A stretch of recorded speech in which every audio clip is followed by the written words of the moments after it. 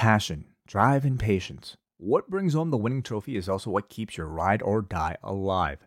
eBay Motors is everything you need to maintain your vehicle and level it up to peak performance. From superchargers, roof racks, exhaust kits, LED lights, and more, whether you're into speed, power, or style, eBay Motors has you covered.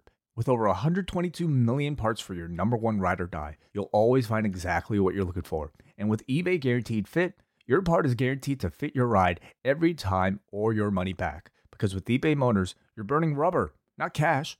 With all the parts you need at the prices you want, it's easy to turn your car into the MVP and bring home that win. Keep your ride or die alive at ebaymotors.com. Eligible items only. Exclusions apply. When it's time to begin. It's on the Rewind to Ride with John Pollock and Waiting. The 18 that makes sense of these things we see in the ring every week on TV. It's Rewind to Ride for Monday night. Download it Tuesday morning from the Post Wrestling site. It's Rewind to Ride for Monday night on USA Now on the John and Wai Take the Mic. Hello and welcome to Rewind to Raw. It's John Pollock and Waiting. Your 1-2 punch coming out of 3 hours of Raw. A huge edition of the show. Oh, one of the biggest, I would say. Yeah. Wait, what was your favorite disqualification tonight? When Edge speared Balor to interrupt, that was pretty monumental. Never seen that. When Becky Lynch stepped away from commentary and interrupted the match in the main event. We got all of them. We had a shortchanged main event. We had a long title match with a DQ as well. Of course, yeah. Yes. I mean, how else are you going to drive interest into, I don't know, the next thing? Do you want to know that tonight, WWE did more DQ finishes tonight than the history of Dynamite and Rampage? Mm-hmm. They have done 2. Right, yeah. Well, there are different ways of building to professional wrestling grudge matches, and one company has one way and another has another philosophy. Yes, it's an interesting note. I got a lot of feedback today after every month, Wai, we chat about these WWE pay-per-views, and you and I usually always say the same thing, that if you just go from pay-per-view to pay-per-view, this is the optimal viewing experience. And when I wrote about it today, I got a lot of feedback from people that, I got no disagreement from this, that if you had watched WrestleMania this year, those were very positively reviewed shows. If you had come out of those 2 shows and your next experience watching WWE was last night's show, I think you would have said, wrestling's great. I love the WWE.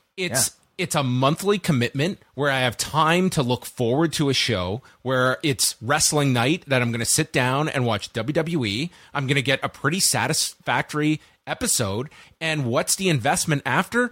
I get a 4-week break and I come back for another one of these next month. Maybe I get together with some friends. Maybe I follow the industry from a periphery standpoint, just listening to shows or reading stuff. Maybe I totally disengage. It's like many UFC fans, I imagine, where you don't need that week-to-week commitment. Maybe you're just following the pay-per-views every month. And I think that would be, to me, actually a selling feature if I was looking to grow my WWE audience, is you don't have to necessarily have the commitment of weekly television. But on the other side of things, it's never been more profitable. This television, that seems to be, if you're just looking from a creative standpoint, it's the least engaging it's ever been. Yeah, certainly. That's what the model of professional wrestling always was, and still continues to be outside of television, right? It's maybe a monthly event that you might demand people's attention for. I would maybe contend that it might be the optimal viewing, but it's a very different ecosystem we're in, and a very different set of numbers that we're dealing with, where essentially I think what is supposed to be your commercial for those monthly events are really your prime generator of income. So it's just, I wish that the same amount of effort was put into these weekly shows to make them as entertaining as they typically are on the pay-per-view weekends. And I don't for a second think that that's not possible. What makes the pay-per-view so good is that the wrestling is good, because you have some very talented professional wrestlers there, and also because they go ahead and give you finishes. not DQs, not, just kind of bullshit things. They give you satisfying things. And that's really what AEW's philosophy is. I mean, and I don't want to just turn this into a comparison, but what I'm trying to say is that when you just give me good professional wrestling, I think these 3 hours could actually be, decently watchable, if not even very good. Instead, it's just kind of mindless repeats of matches, poorly acted backstage promos, and non-finishes, even to what looks to be actually pretty decent matches in the body. If you could just wave your magic wand, like one, I'm not going to say just uproot the show and some grandiose change, like, oh, all the storylines make sense, like a reasonable change that could be just one thing about the WWE television presentation that you think would go a long way. Just like one thing that they could do away with that would be sizable. I go directly to promos. I think that is one thing that if you could eliminate the WWE speak and have a lot more natural promos, God forbid they go past their time cues. I just think having these promos that were real people talking about real scenarios and real stories, I think that would go a long way in terms of a change you could make tomorrow. And I think it would pay dividends for the viewer at home that is watching every week that would be more engaged. Possibly. But, that itself is a test, though, because how many people on this roster have that experience, not having that safety net of a script? We look at it from the in-ring standpoint. How many are not prepared, and we're throwing them out there into the deep end to learn on the job? I think talking should be a requisite for this job, and I'm fine with people going out there that some will fail, but some will absolutely thrive in that kind of a scenario, and I think that would make a big difference just in terms of being engaged in some of these programs that are grounded a bit more in reality, that these people are speaking as themselves instead of these ridiculous caricatures of human beings that I could never possibly encounter on a daily basis, going into somebody who is telling me their list of championship wins and each and every one of you, and if you live in Hartford, you're ugly. I just think more promos would be just, I'm not saying that changes the game, but that would be right from the start, something that there would be an immediate impact on. It's one of many things that I think you could point to. Yeah, it might be one of the principal things, but I don't, there are many probably issues that are keeping this show from being an entertaining 3 hours. But I would say the other thing is that, they're still winning their nights. Or at least they're still coming very close, and they're still doing very well for the broadcaster. So when you still have those results, they don't have much reason to change. They don't. They're in a position where I think you look just at the overall popularity. Is this growing? No, but they're also at a level where this is a very successful formula that they are producing. I just look at it that I don't see this as something that would necessarily be a negative to them at all. That, the idea of engaging programming. Are we looking at anybody that is looking at WWE? There's no guarantee that it would be engaging. And from their perspective, again, I'm just trying to say what they might be thinking. They want something that they can rely on, that's this timed, that they know maybe these particular camera shots are there for. They don't seem to want things that are unpredictable, I suppose. At least, for people that they don't necessarily trust. Anyway, do you want to spend the whole show maybe talking about how I would love to. How our problems with maybe this program. We'll probably get to it anyway. Well, we have 3 hours to get into, but off the top, I just want to quickly go over the schedule this week at Post Wrestling. Already up on the site today, a special edition of MCU Later, where yourself and WH Park got together with John Cena for a spoiler-heavy review of Doctor Strange in the Multiverse of Madness that the three of you have seen. Yeah. I've been holding my thoughts in all weekend long because I had a lot of them, because it was pretty interesting. This is a very hyped movie, and when it came out, it seems like a lot of people saw it, John. It is at this point the 11th highest grossing opening domestically of all time. So a lot of people ended up seeing this, and a lot of people had a lot of varied opinions. for a Marvel film. Typically, those films are usually pretty well received. This one was really an interesting mix across the board. So you were going to say strange mix. I was about to, yes. But yeah, so me, WH Park, John Tino, we've been really hyped to see this, and we have some very passionate thoughts as we break down everything that there is, including all the reveals, including all the storylines and future development. So if you're a Post Wrestling Cafe patron and you like the MCU, go and check these out, postwrestlingcafe.com. Yes. It contains spoilers, you said? I think so, yeah. Yes, okay. I want to make that clear for everyone out there that might mistakenly download this and listen to the whole thing and then be upset after. I'm a little annoyed that you told me ahead of time there's spoilers, because I would have liked to have found that out for myself, but you ruined that. Also coming up this week, we will be back with the Post Daily News Show Tuesday at 1 Eastern, Tuesday through Friday this week. Wednesday, we've got Rewind to Dynamite with Shot in the Dark. Thursday, it is Martin Bushby, Benno, and Andy Ogden together for the British Wrestling Experience. You can subscribe to their own feed as they go through all the latest UK wrestling news. And then we've got Rewind to SmackDown Friday, which I guess will be starting at 10 because we have SmackDown in its normal time, Rampage, early start time, which as of Monday night, we don't know when that start time is.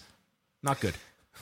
Not good, yeah. I don't expect those ratings to bounce back after this past Friday, unfortunately. We'll go through the numbers on Tuesday. As expected, they got obliterated on Friday, and probably going to be the case this Friday.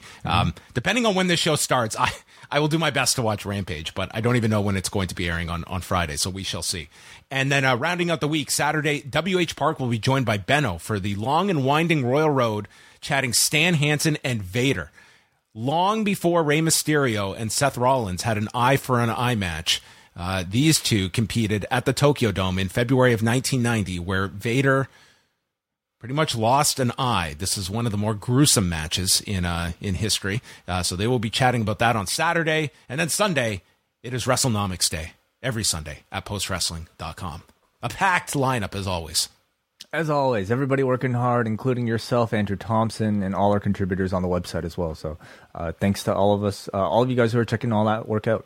Yes, and quickly, you can go back to this weekend. We have post shows from UFC 274 and WrestleMania Backlash. If you want to hear, for the you guys are so negative crowd, go listen to our WrestleMania Backlash review to even everything out. But into Raw from the XL Center in Hartford, Connecticut. RK Bro came out to start the show, and they're going to be facing the Street Profits tonight, another very pro-Randy crowd, and they stated they lost the battle at Backlash, but will win the war, and Randy revisits the idea of a unification match and wanting to unify the title. So it looks like, at least teasing, going back to that idea. Yeah, it seems like it. I suppose this is something, of course, they could have done last night, but, maybe the want to involve Roman and Drew into it caused them to change their plans. And looks like maybe on TV we might end up getting this unification, or do you think they put it all the way until Hell in a Cell? I could see it at Hell in a Cell, because you have to wonder what is going to be at Hell in a Cell when, maybe no Roman, are you saying?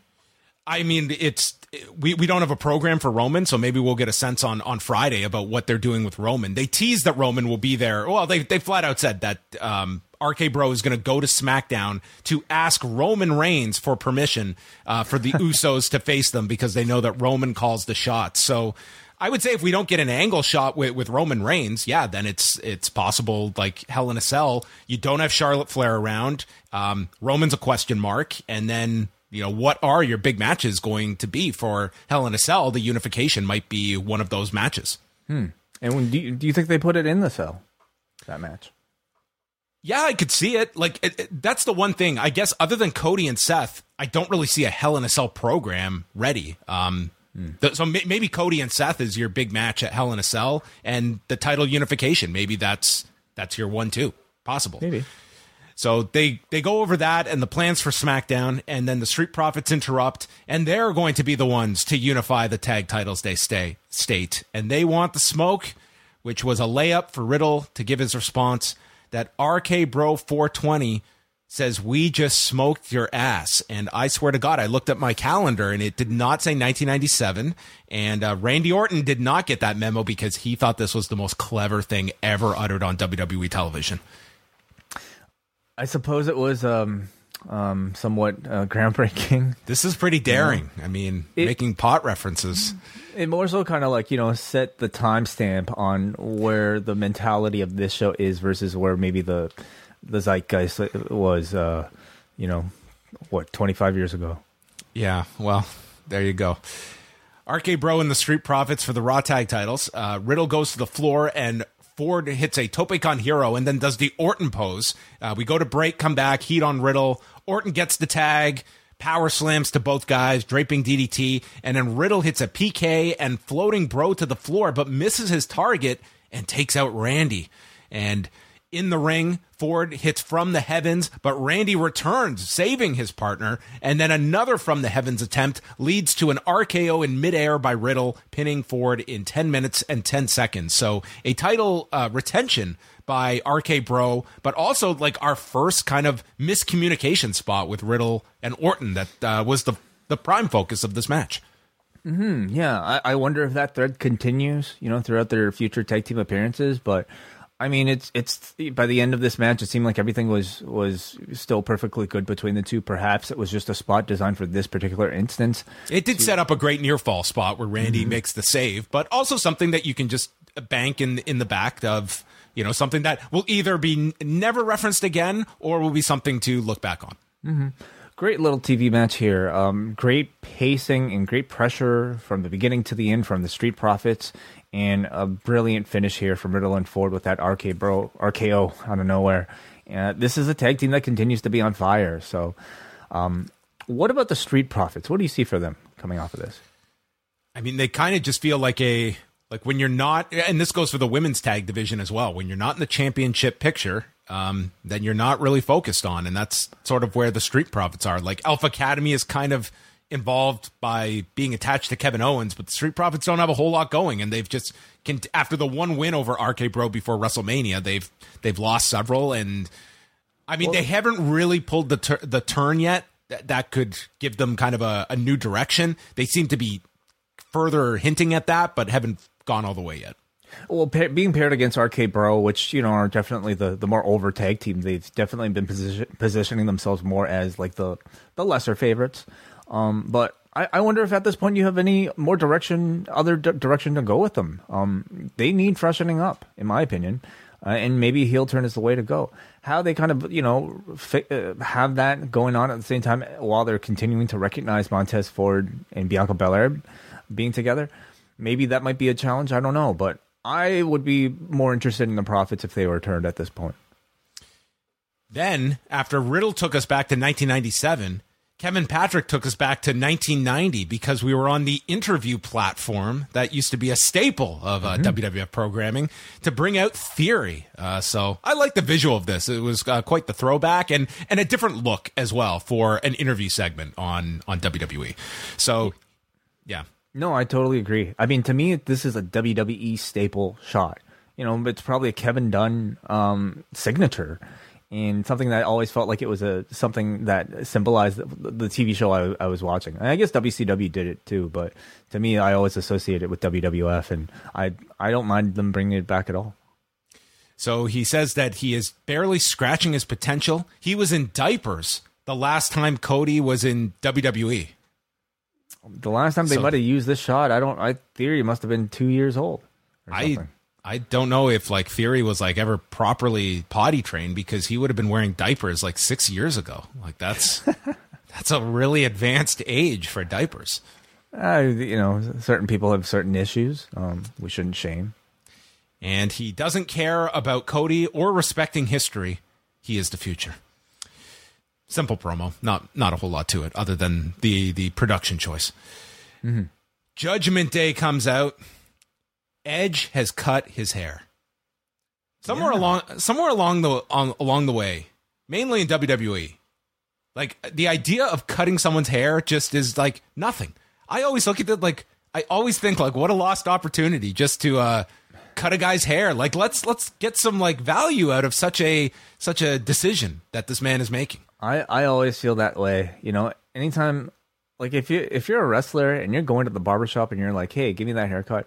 I imagine what remains on the floor is just a pile of money that somebody's about to just sweep into a bag, because it would have added something to the match last night, don't you think, between Edge and AJ? I mean, the stipulation would have come out of nowhere. It wouldn't really have fit the story whatsoever. But I always, what didn't fit the story at all was Edge going to the barber this morning when no one was around and doing this. Like, at the very least, Edge coming out and cutting a promo about the Edge you loved is dead and you're never getting him back, and having Damian Priest cut his hair right there in the ring to shed himself of the Edge that I am sickened by because of you people. And he just cuts his hair. That would have been like a stunning moment for this audience to see Edge that everyone associates with this hair. Cut it right there in the ring. Yeah, maybe he just had a feeling, he woke up today and was like, maybe he got gum in it overnight and just like, you know what, chop it off. Done. He looks good. He's a good looking man, no matter length of hair. He can rock multiple cuts.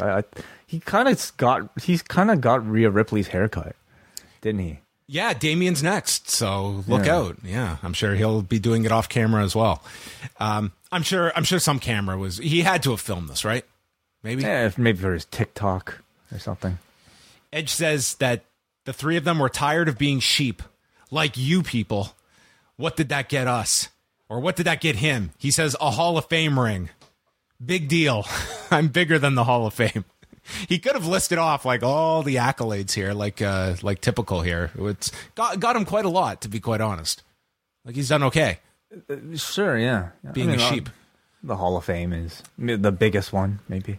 He says, no one cares about all the surgeries I've had, but you all love to make your comments, you keyboard warriors, and your asinine comments. You fans are ugly.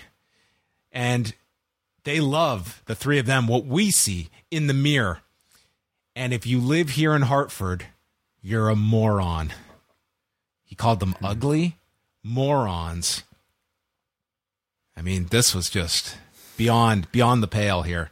I will say this. This is like the most introductory heel promo work, but it's also stuff like all these fans boo and stuff. And it's almost like I feel Edge wants to be maybe a more sophisticated heel, but it's the most baseline stuff that seems to get the most response from these audiences at the same time. Like, I find this to be very uninspired promo work, but it's also like the crowd boos because you called us ugly.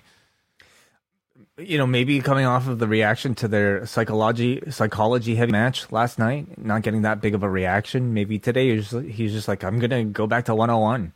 And bring it back to the basics. Maybe they feel they're overthinking what the audience wants out of this. I don't know. Maybe.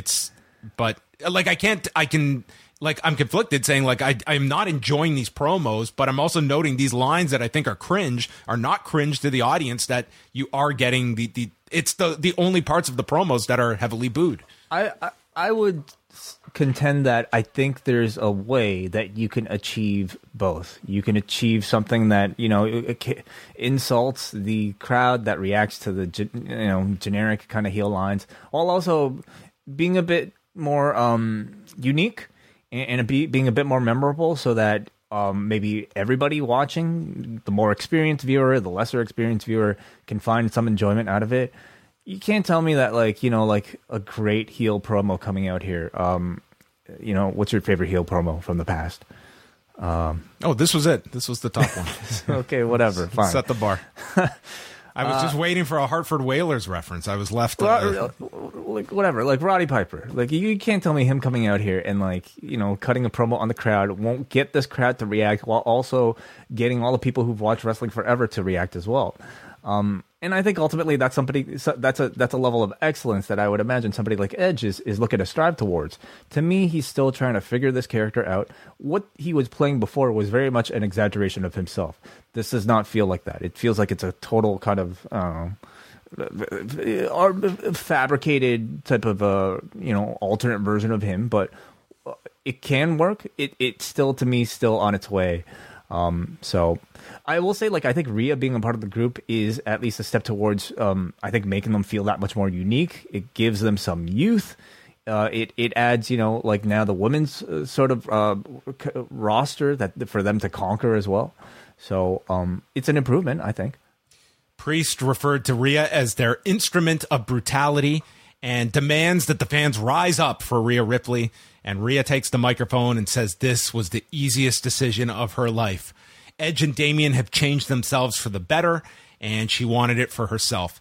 She is done signing your autographs at the airport, the same autographs I see the next day on eBay, and I am done being used.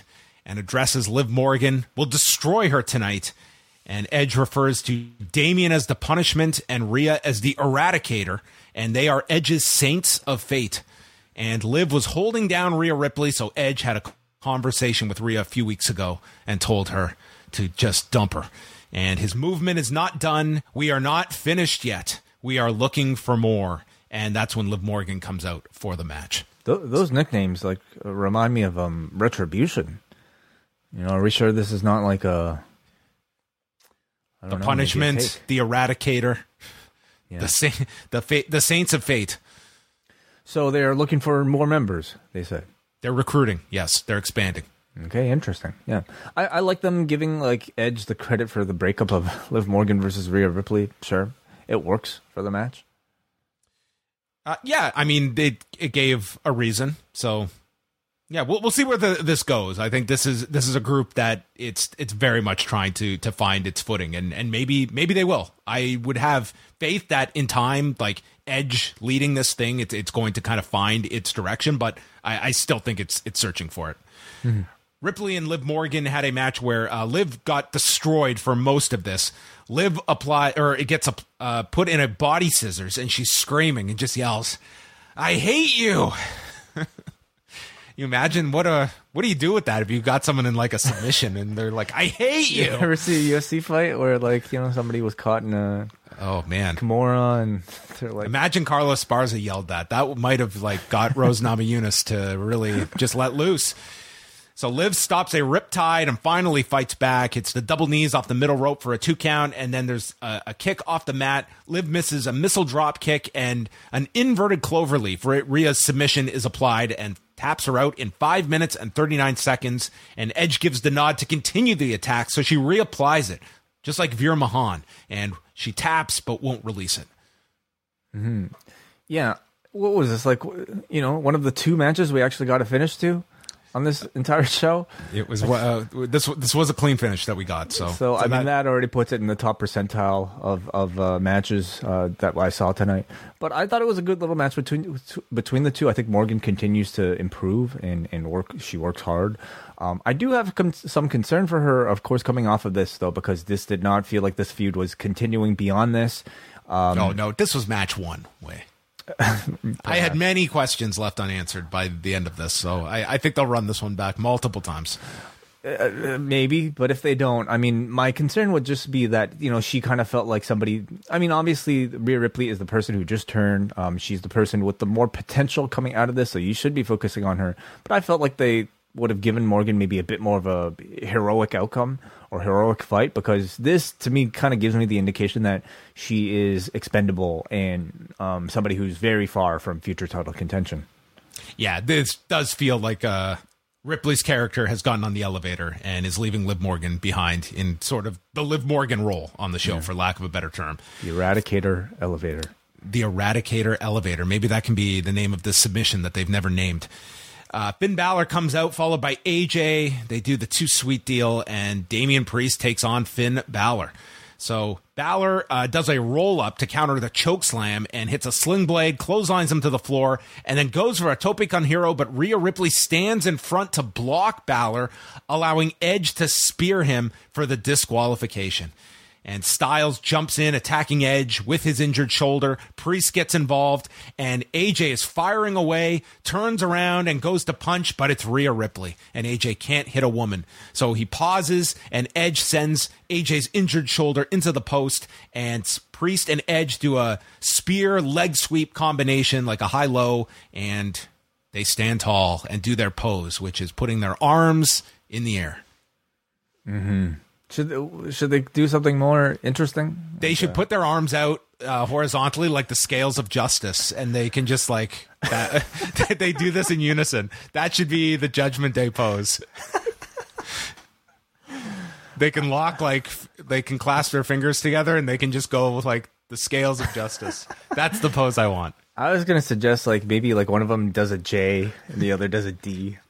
Like the YMCA. You could do the JAS for the group that they're going to get compared to. Yeah, they're putting a lot.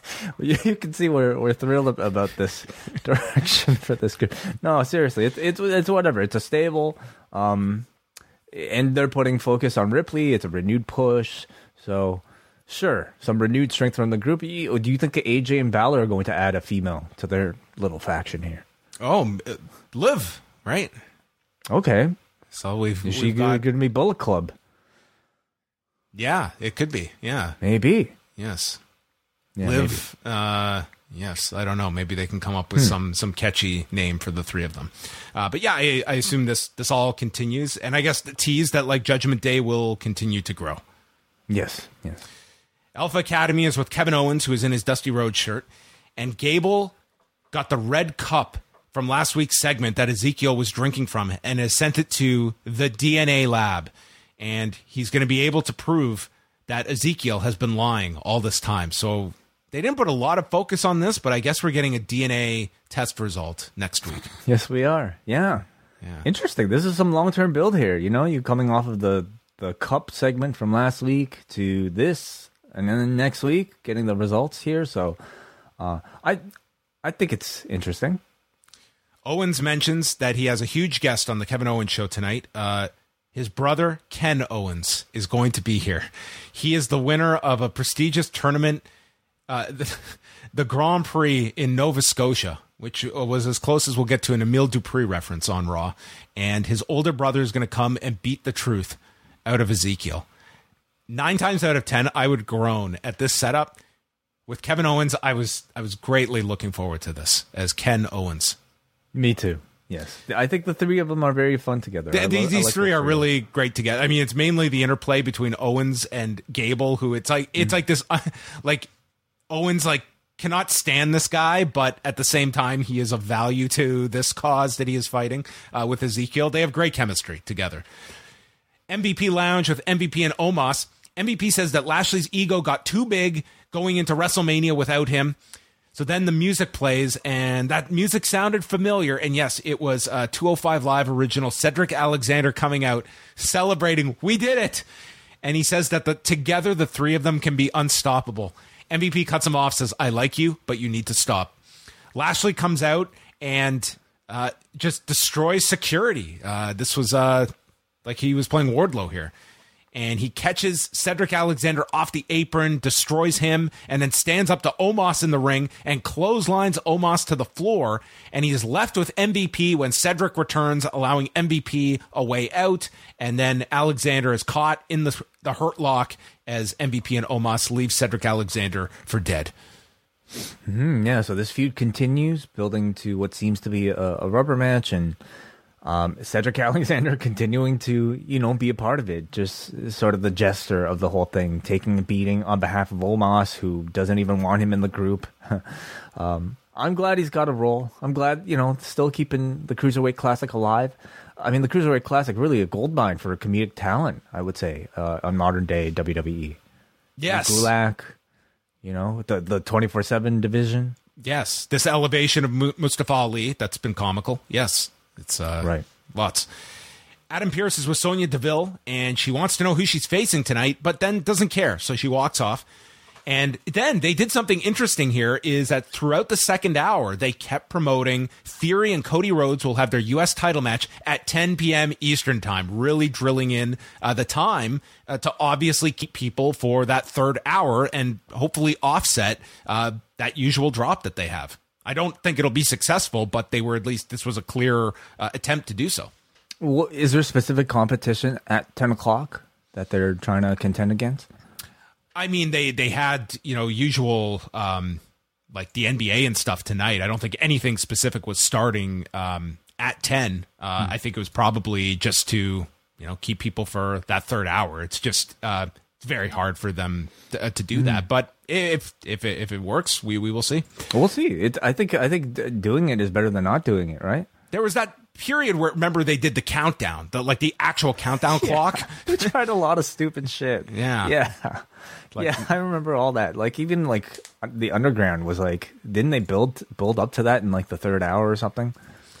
Yeah, I mean, they kind of go in these waves when like they really try to hold on to like that audience for the third hour. I mean, it's just, this is the pattern of like an audience that pretty much they will tune in, they will watch 2 hours, and then a large segment of them are done by hour 3, and that's for $1 billion company. Like, I kind of admire how, like, you know, improvisational they are with these sort of like broadcast experiments. It's like, okay, you have an idea this week, let's just throw it out there and try it. A Raw Underground, okay, sure. Yeah. Explain this wild card concept to us again. You know what? Don't explain it. Just go ahead. So Sonya Deville comes out, and Pierce says the investigation is over. She has abused her power over and over. Her contract as an official has been terminated. But you're still a WWE superstar. And Sonya then got on the microphone and said, no. I lost a loser leaves WWE match at SummerSlam in 2020. I am not a WWE superstar. What about that? And Pierce he filled in the hole. All of it made sense. And she is back. She is a WWE superstar. Mm-hmm. Yes, she is. Yeah. So the official end of Sonya Deville is a general manager, I guess. Mm-hmm. Yeah. Yes. And we will see. Do you see someone filling in that role? Do we just get Adam Pierce? Like, I always like to refresh these every so often. I think if there's a talent that's just kind of sitting by the wayside, not doing anything, who could speak, who they think could fill the role, then yeah. Is there that talent though? Who are they going to make Aaliyah a GM? Like, who's just sitting there that kind of needs a role? Rick Boogs. Boogs. Okay, that's not. I think it's a terrible idea, but I mean, maybe not. Maybe it would work. Yeah. So the opponent is Alexa Bliss, her first appearance on camera since Elimination Chamber back in February. And she comes out with Lily and gets a welcome back chant and hits a DDT and Twisted Bliss and wins in 41 seconds as DeVille just has a meltdown. Mm-hmm. Yeah. Probably the biggest news coming out of this show. You know, big enough to see for postwrestling.com post for it. That's how you know if there's news happening on Raw. If it's worthy of Andrew writing a story about it, it's newsworthy. Yes. Shout out Andrew Thompson. Yes. Good, surprising, and impactful return, I would say. Everybody seems to be happy to see her back in the mix. You know, the men match wasn't much, but I mean, it was just more about the return. That's all. So she still has her doll. Still got to sell those dolls. Yeah. So, I mean, did she come back with looking like this last time? Or did she have like the whole makeup? She did the whole makeup thing, right?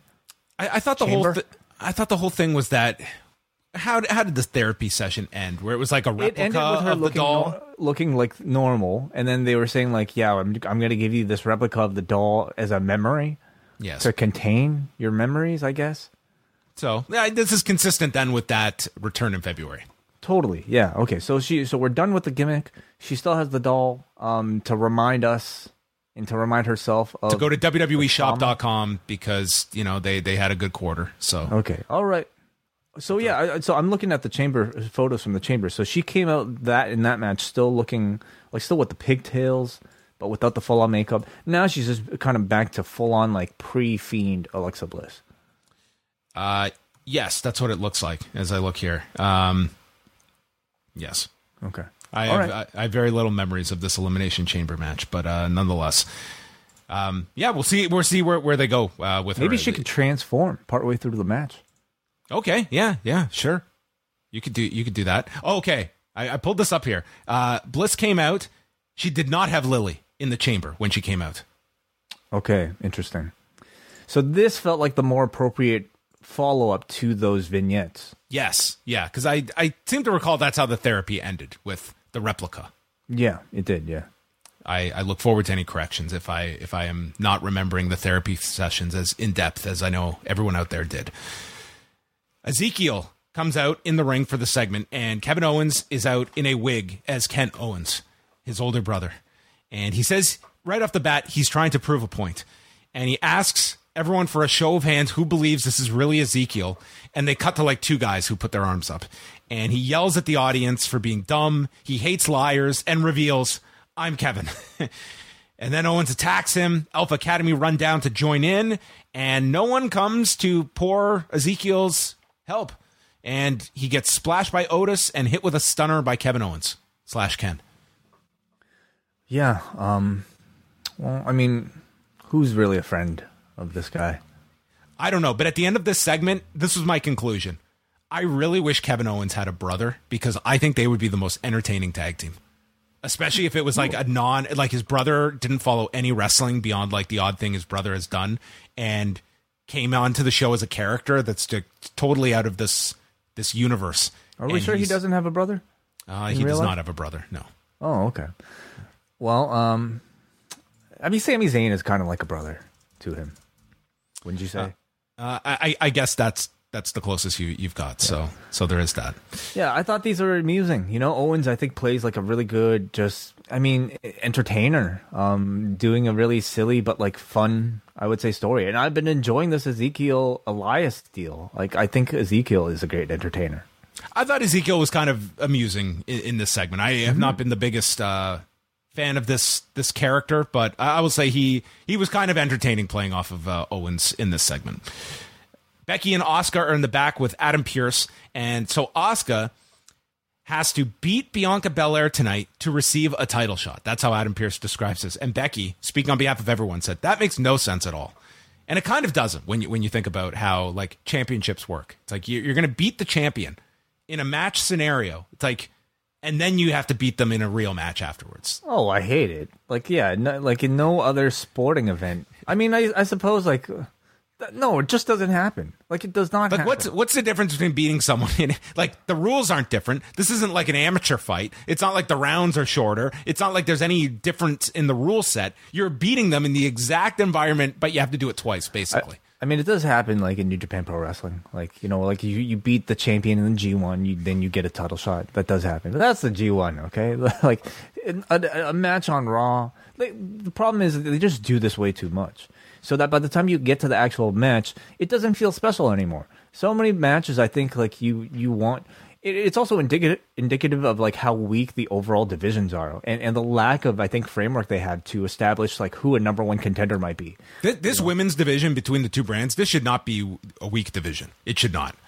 Yeah, no, but you know, they also like to feature their biggest talent in non-title matches, and this is what you get. So she says that she handed the title to Asuka, and Asuka yells that she did not need Becky. And when you gave me that title, you were supposed to go home to have your baby, but you don't act like a mother. You act like a baby. And Becky stormed off like a baby. I mean, Asuka's lines were pretty ridiculous, but I thought her delivery was so entertaining. And I thought Becky was very good here as well. I thought they had like a fun interaction here, and Becky just storming off at the end of it. Veer Mahan versus Hartford's own Frank Loman. That's a great name for Frank Loman. Low man on the totem pole. Was interviewed by Byron Saxton. He asked him, "Do you have any concerns?" He says, "Yes, I do. I don't want to be carted out of here, but I have a wife and 3." I have 3 little triplets at home, which would technically be 9 babies that he has at home. Did he say 3 little triplets? He says, I have 3 little triplets. Wow. I mean, that's a lot of babies to take care of. You're out here wrestling? Dude, this is not the pathway. Trust me. This is his big chance. Well, he got killed. He landed a boot, and then was hit with a Thez press, side slam, avalanche, $1 million arm, and cervical clutch. The crowd was chanting something here. They were not chanting Loman, and he was submitted in 1:23. Might have been something Hartford specific. Yeah, I couldn't make it out what was being chanted, but they were keeping themselves entertained. Yeah. Laying the groundwork for Mahan. I'm always entertained by these promos. Kevin Patrick interviewed Cody Rhodes. He says the chapter with Seth Rollins is closed. It's not. And that Theory is brimming with potential, but potential is like gold. You need to dig to find it. And he's going to win the United States title. He's not. Theory versus Cody Rhodes at 10 o'clock p.m. Eastern time. At the beginning of the match, Theory was doing the Stardust mannerisms to get under his skin and then catches Cody with an elbow to the eye. And Cody was selling for some time. Theory pulls his leg out on the edge of the apron and then clears the announcer's desk. But then Cody is the one to try and get him onto the desk. Theory escapes getting into the ring. That was our setup for the commercial. Cody hit a moonsault off the top, nearly took his head off and got a 2 count. And then a disaster kick, Cody cutter, crowd is picking up.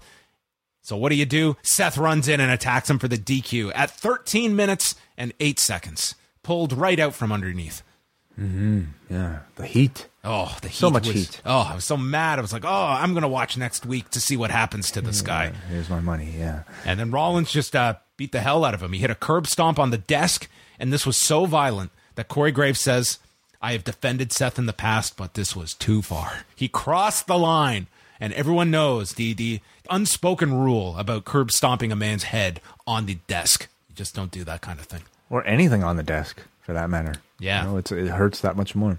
Yeah, hey, really good match, I thought, between the two up until this point. You know, Cody's in-ring style, I think, continues to be really fresh in the context of, you know, like, we've seen so much of this roster already, it feels like, and Cody coming out here, like, his selling is really solid, and everything he does, I think, is really solid. So I enjoyed the match for the time that we had. Sasha Banks and Naomi took on Nikki Ash and Doudrop. So here was your question, Wave. Like, where's this going to go? Well, they're going to get a non-title match week 1. You just form a team, and you get tons of opportunities. So Naomi's arm is taped up from the attack by Shayna Baszler on Friday, and Doudrop hits a seated splash, but then Naomi with the step-up enziguri and drives her into the buckle. Sasha is in, and she is caught going for a high cross with Doudrop catching her. Then Nikki comes in, snaps Banks' neck, and then goes for the swinging neck breaker, but before poses to the crowd, and this does not make Doudrop happy. And this allows Banks to escape, tags Naomi, and they hit their finisher, the rolling code breaker, to pin Nikki in 424, and Doudrop is pissed, telling Nikki to get your head in the game and start taking this seriously. Yeah. I don't know if this is like already leading to a breakup or if this is supposed to be the start. No one gets along in this company. Sasha Banks and Naomi are like the unicorn of a tag team that they actually like each other. It's very rare in this company that two partners get together and you're not just wondering, why are they doing this? They don't like each other. Could Doudrop not do better than Nikki Ash? She doesn't want to team with her. She's like the weak link. We're right back to where we started. I mean, Nikki did agreed to take things seriously last week. But she didn't here. She didn't. So I guess that's the story. So this is probably just the start of the team and how Doudrop is going to have to continue to train Nikki to take things more seriously. Maybe eventually shedding that superhero gimmick and then maybe being some real contenders. I certainly hope so because, I mean, the division, of course, sorely needs more tag teams. And I'm looking for more story and build for both Nikki and Doudrop. So you start off challenging the champions. I mean, that's how every great story begins, right? Only one place to go from there. So Ash Drop 0-1 after 1 week. Ash Drop, wow. Then Moose took on Ciampa with The Miz appointed as the referee, which he explained. Theory got Vince McMahon to appoint him as the referee so that we would have someone call it down the middle tonight. So we got one of my favorites, where we got the heel referee that counts slow for the babyface and counts fast for the heel. So Miz is stopping Ali from attacking Ciampa in the corner, goes for a jackknife cover, and Miz is doing the slow count. Ciampa hits him with a knee strike and then a big lariat on the floor, and then I don't know what this said, but Ciampa goes to sit on the announcer's desk and do his, the tough Timmy pat on the back spot. And not only is there no acknowledgement of this, but as he does it, they go to the picture-in-picture replay, and no one reacts to this thing. That it just felt like he was trying to shoehorn into this match. It's his wink to the audience that carried over from NXT, but Vince probably has no idea what the hell that is. What's he doing? Did he hurt his back? What's wrong? Does he have a scratch or something? Did he get a bug? What's on his back?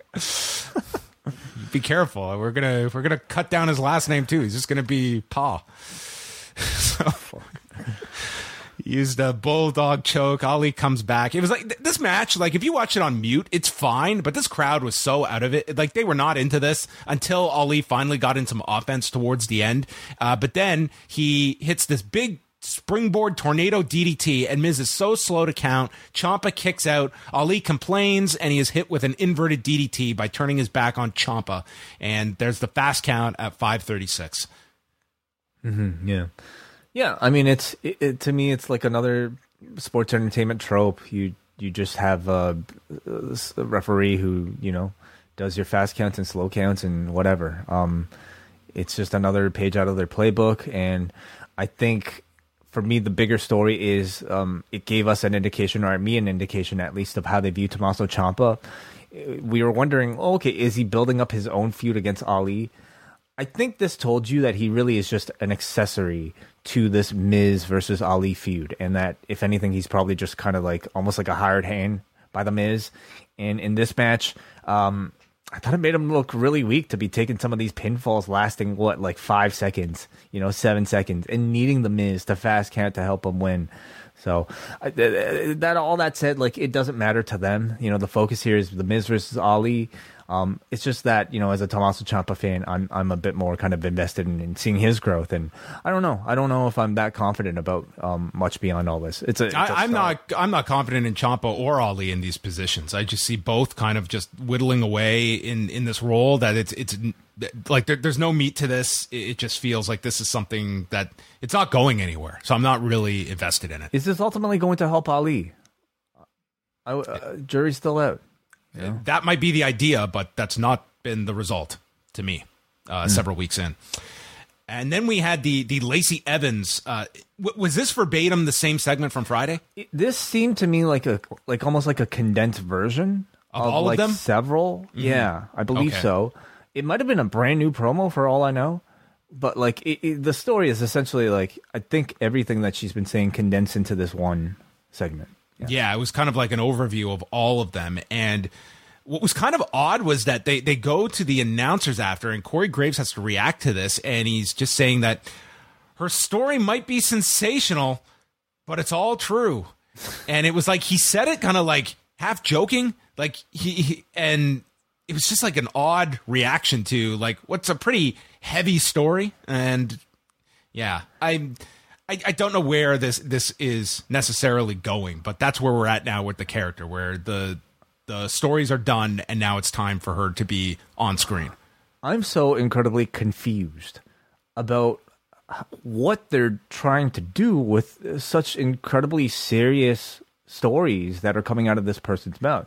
In any other context, I mean, you would think that this person would be a babyface, but there are 2 instances now of weird presentation following these heartfelt promos that are leading me to at least consider the idea that they might be turning her heel intentionally, which is insane to me.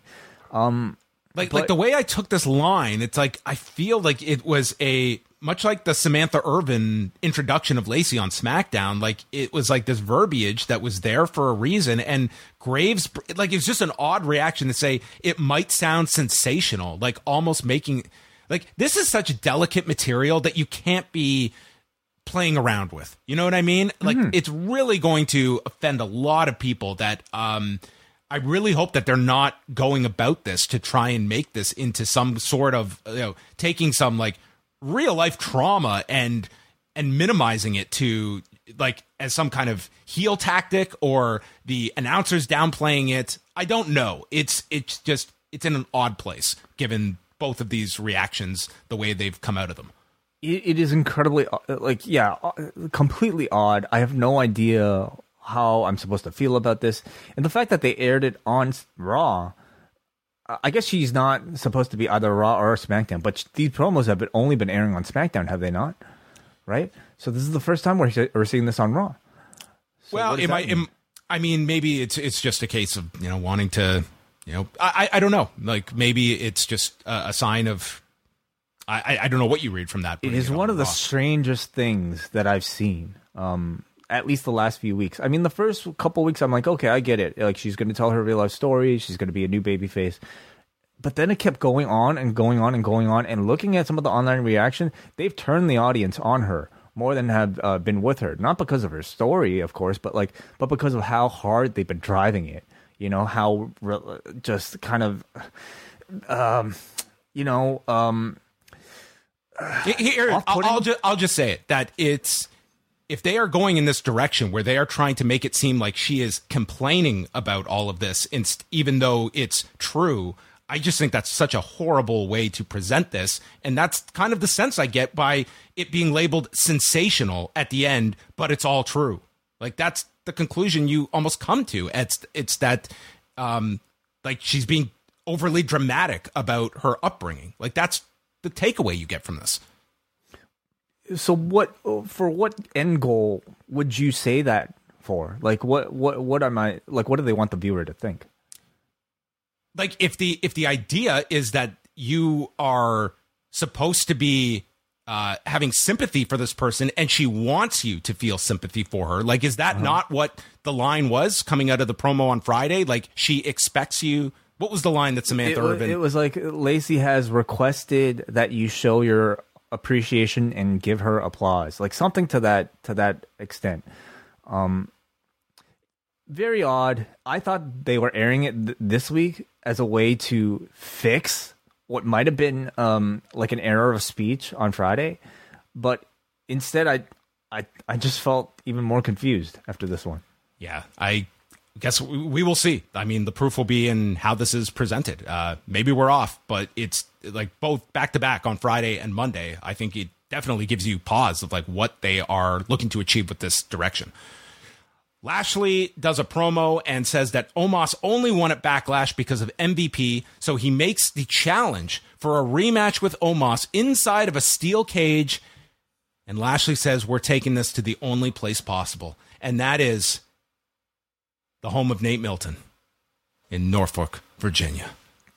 Ooh, wow. Just, yeah, in Brother Nate's backyard. That's it. I mean, I think Chris O'Malley really would have loved to have been there, or would love to be there, you know, to see Omos, his favorite wrestler in the world, get this opportunity, a cage match. Yeah. Hey, I was a fan of the match on Sunday. I think they will do a good job in this cage. Maybe they'll do... I feel like we're going to get something where like Omos like breaks through the cage, or we're going to do something like that where the cage can't contain them. Maybe, yeah. R-Truth is with Dana Brooke and Tamina. Both want divorces, but they have convinced Reggie and Tozawa that they're going on a double date so that they'll show up as a ruse so that they can serve them with divorce papers. So they walk up with flowers. Tozawa runs away so he can't be served, and Truth chases after him.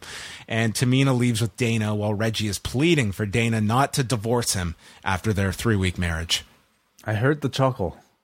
Does that mean you approve? Of what? This segment. Oh, I don't know. I found it amusing that Tozawa ran away rather than being served.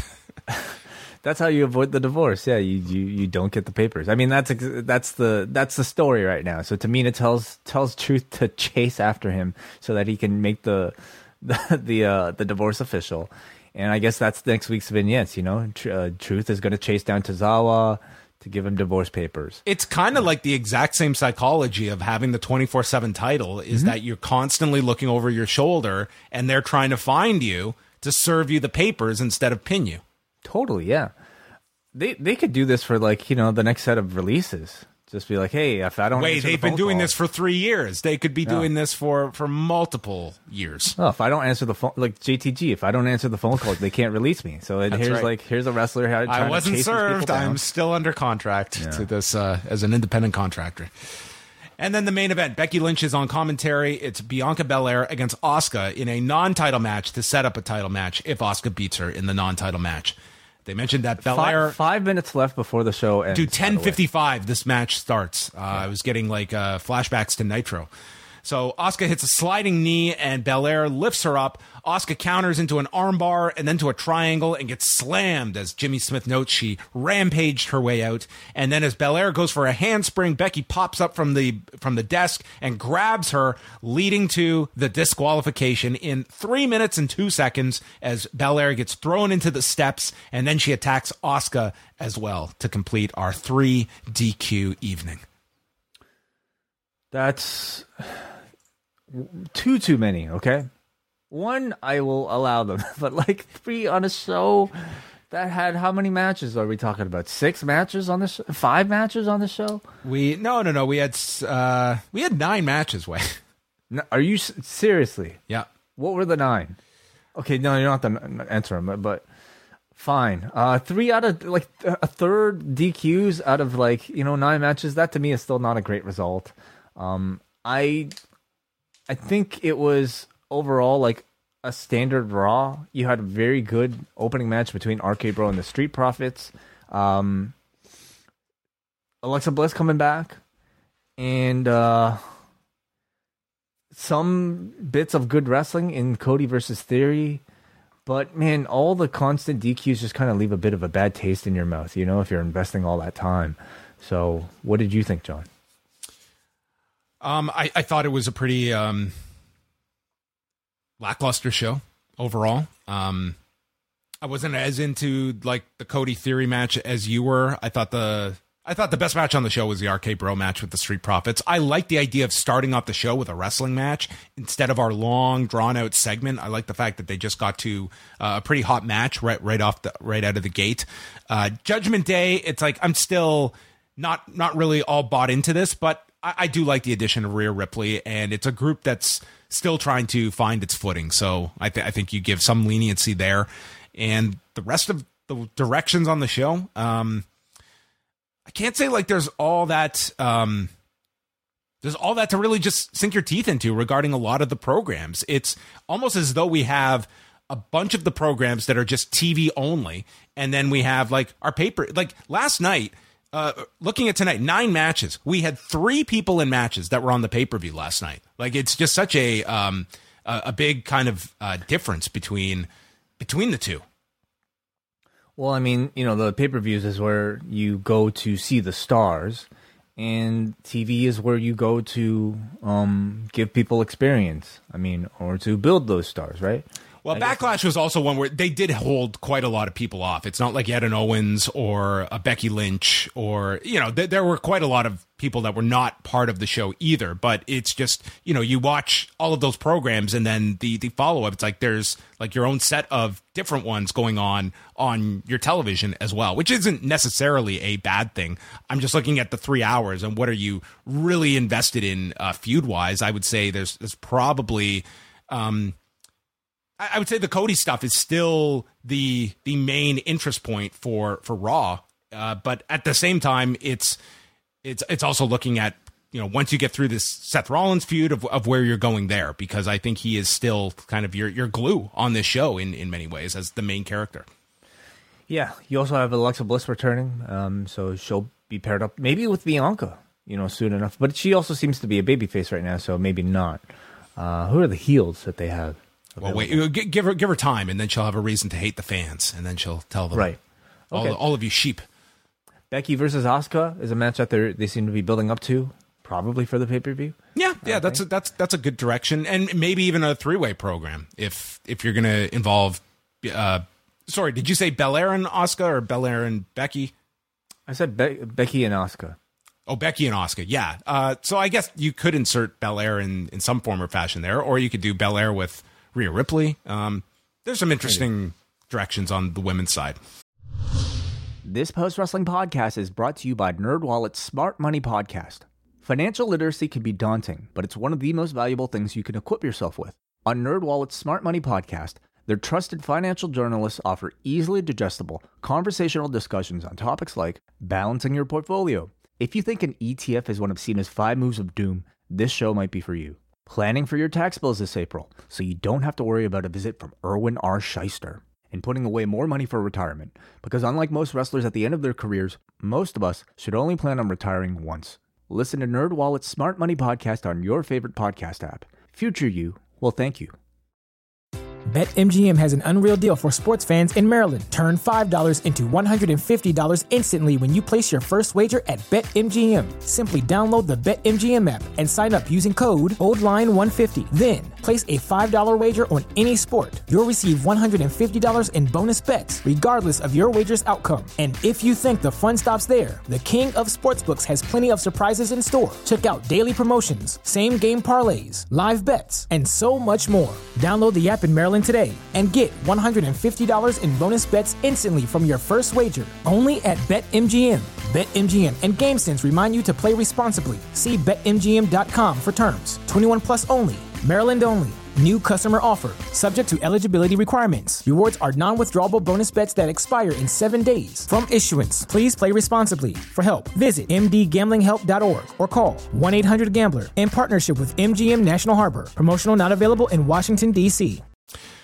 Tonight's feedback, we've got one here from Kate from Montreal on the forum, and she writes, if WWE can't figure out a way to properly finish matches between big stars, then they shouldn't be booking those matches. Knowing that both Cody in Theory and Bianca Asuka were headed to DQville made the matches weaker, and for the latter, it felt like the audience was tuned out as well. On an unrelated note, Nick Gage posted a heartfelt video about addiction and depression for Mental Health Awareness Month, talking about the importance of getting help and doing his part to end the stigma around those issues. Was really good to see. Thank you for that, Kate. Kate had some really interesting things to say about the Lacey Evans segment on Friday, and we've uploaded that clip for you guys to see. Even if you're not a Post Wrestling Cafe patron, it's on the YouTube right now, so go and check that out. I mean, the gist of her argument was that she felt, it was really glaring in the WWE's presentation of this story dealing with mental health and not at least promoting Source, where people can find that help if they're looking. So I thought it was really interesting what she had to say. She was very passionate about it, and I encourage you guys to go check that out, as well as seeking out appropriate resources. If these are stories that resonate to you, because I'm so confused about what they're doing with this Lacey Evans story that I certainly don't think that you would. Even if you relate to it, I don't know. I really don't know. Like, the stuff that they talk about, John, is like directly. You're talking about like suicide and addiction, which to me, it's inside of a company that has not earned that that sort of trust with its audience to go in a direction like that, and for fans to not kind of have their backup, because I will guarantee you a high percentage of their audience have dealt with it either directly or indirectly in their lives. These are very sensitive topics, and maybe ones that you shouldn't be going towards in a wrestling setting. And the fact that we're even entertaining the idea that they might be somehow using this as fuel to turn her heel, whether or not they're intentionally doing it, the fact that it's even under consideration and that we're even the fact that we're doing anything but cheering for this person for talking about stuff like this is crazy to me, is unfathomable to me, and to me shows, I think, a real fumbling of the presentation of what we are seeing. So I still don't know what it is, and maybe we'll get a bit more clarity on Friday. There's one super chat for us to get to here, and this comes to us from David Rodriguez, who says, forget the Dr. Benedict flick, let's talk about Avatar 2. Are you an Avatar fan, John? I never saw Avatar. I saw it, didn't like it. So that's my talk. Hope you enjoyed it. I did see the trailer, did nothing for me. I'm really not at all excited for it. It's just not my thing, but it is for many people. It's probably going to be one of the most successful movies of all time. So, yeah. Was it a successful Miami Grand Prix? Did you watch it? Or I watched most of it today. Yeah. I think the consensus is that, I mean, for the most part, it was a bit of a boring race with a really exciting start and then maybe an exciting 5 to 10 minute close. You take out those 2 passes by Max Verstappen in like the first couple of laps. The rest of it, I mean, it was like he starts in the 3rd position and then he overtakes Sainz and then he overtakes Leclerc and gets. Those are the only exciting parts of this race. But yeah. Would you ever want to go? This is one sport that I would say seems infinitely more interesting to watch on television than go in person. I had that thought myself watching it, and the at-home experience is so great because the technology that they use to cover the sport is so good. It's amazing. Like the in-car perspective, the commentary is pretty on point. And just the chart, like knowing what tires each person is on, how many spots they've moved up, how long the pit stops are. Like, this is all information that I think is crucial to your enjoyment of this thing. But of course, the atmosphere of being there is probably, tough to replicate. Right. Yeah, but I think that they're also, and I mean, I'm totally speaking about this as someone that's just, following this at a very small level, but it just, like, you can go to any, like a basketball game, to a football game. It's like you're going to be able to follow what is happening. I can imagine going to one of these and being on top and engaged without having my phone with me to be following like where each one is. I'm only going to get a certain view of the track, and to me, it seems like the hardest one to go for the, like, other than just being there and the spectacle of being with other race fans. I just think you're losing a lot without the benefit of television. I mean, I've never been. I would hope that they have screens or like, at least like a stats board of like, the leaders are at somewhere.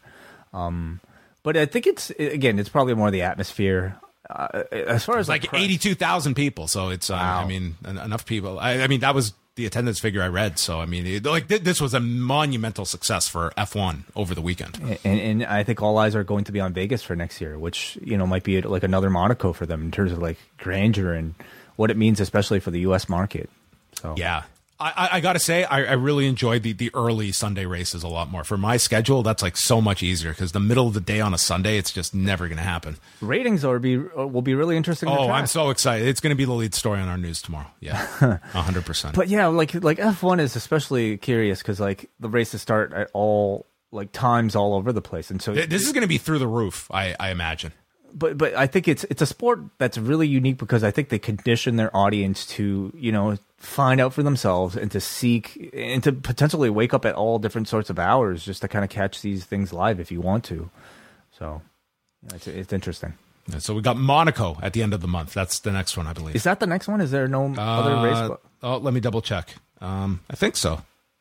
No, Spain. Spain is the week prior. Yes. Right. So we got Spain and then Monaco and then Azerbaijan. Mm-hmm. And then they come to Canada way. Yeah, the Gilles Villeneuve circuit. Yes. Yeah. Yeah. We'll see if Mercedes can fix their shit. Can they fix their shit? That'll be the question that looms over Spain. All right, that's going to wrap up the show, everybody. Thank you for tuning in and listening to all of our thoughts on the world at large. We are back on Tuesday, live, 1 p.m. Eastern Time, here on the channel for the Post Daily News Show. You can always support Post Wrestling at postwrestlingcafe.com. A minimum of 2 bonus shows per week. You can't get enough, and we provide all of that and then some. And if you're a Cafe subscriber, you can download the review of Doctor Strange 2 immediately once you're done listening to this with the thoughts of W.H. Park, John Cena, and Wei Ting going through the multiverse of madness. Was this a long movie? How long was this one? About 2 hours, like 5 minutes, like really exactly 2 hours. Okay, that's the sweet spot of a movie. It's like I didn't want to hear like Doctor Strange getting ambitious and like we feel the need to go 2:45 or something like that. That franchise has not earned that right, has it? You have to listen to find out. Not giving away anything. That is it for us. Thank you for tuning in, and we'll speak with you on Tuesday. BetMGM has an unreal deal for sports fans in Maryland. Turn $5 into $150 instantly when you place your first wager at BetMGM. Simply download the BetMGM app and sign up using code OldLine150. Then, place a $5 wager on any sport. You'll receive $150 in bonus bets, regardless of your wager's outcome. And if you think the fun stops there, the king of sportsbooks has plenty of surprises in store. Check out daily promotions, same-game parlays, live bets, and so much more. Download the app in Maryland today and get $150 in bonus bets instantly from your first wager. Only at BetMGM. BetMGM and GameSense remind you to play responsibly. See BetMGM.com for terms. 21 plus only. Maryland only. New customer offer. Subject to eligibility requirements. Rewards are non-withdrawable bonus bets that expire in 7 days. From issuance, please play responsibly. For help, visit mdgamblinghelp.org or call 1-800-GAMBLER in partnership with MGM National Harbor. Promotional not available in Washington, D.C.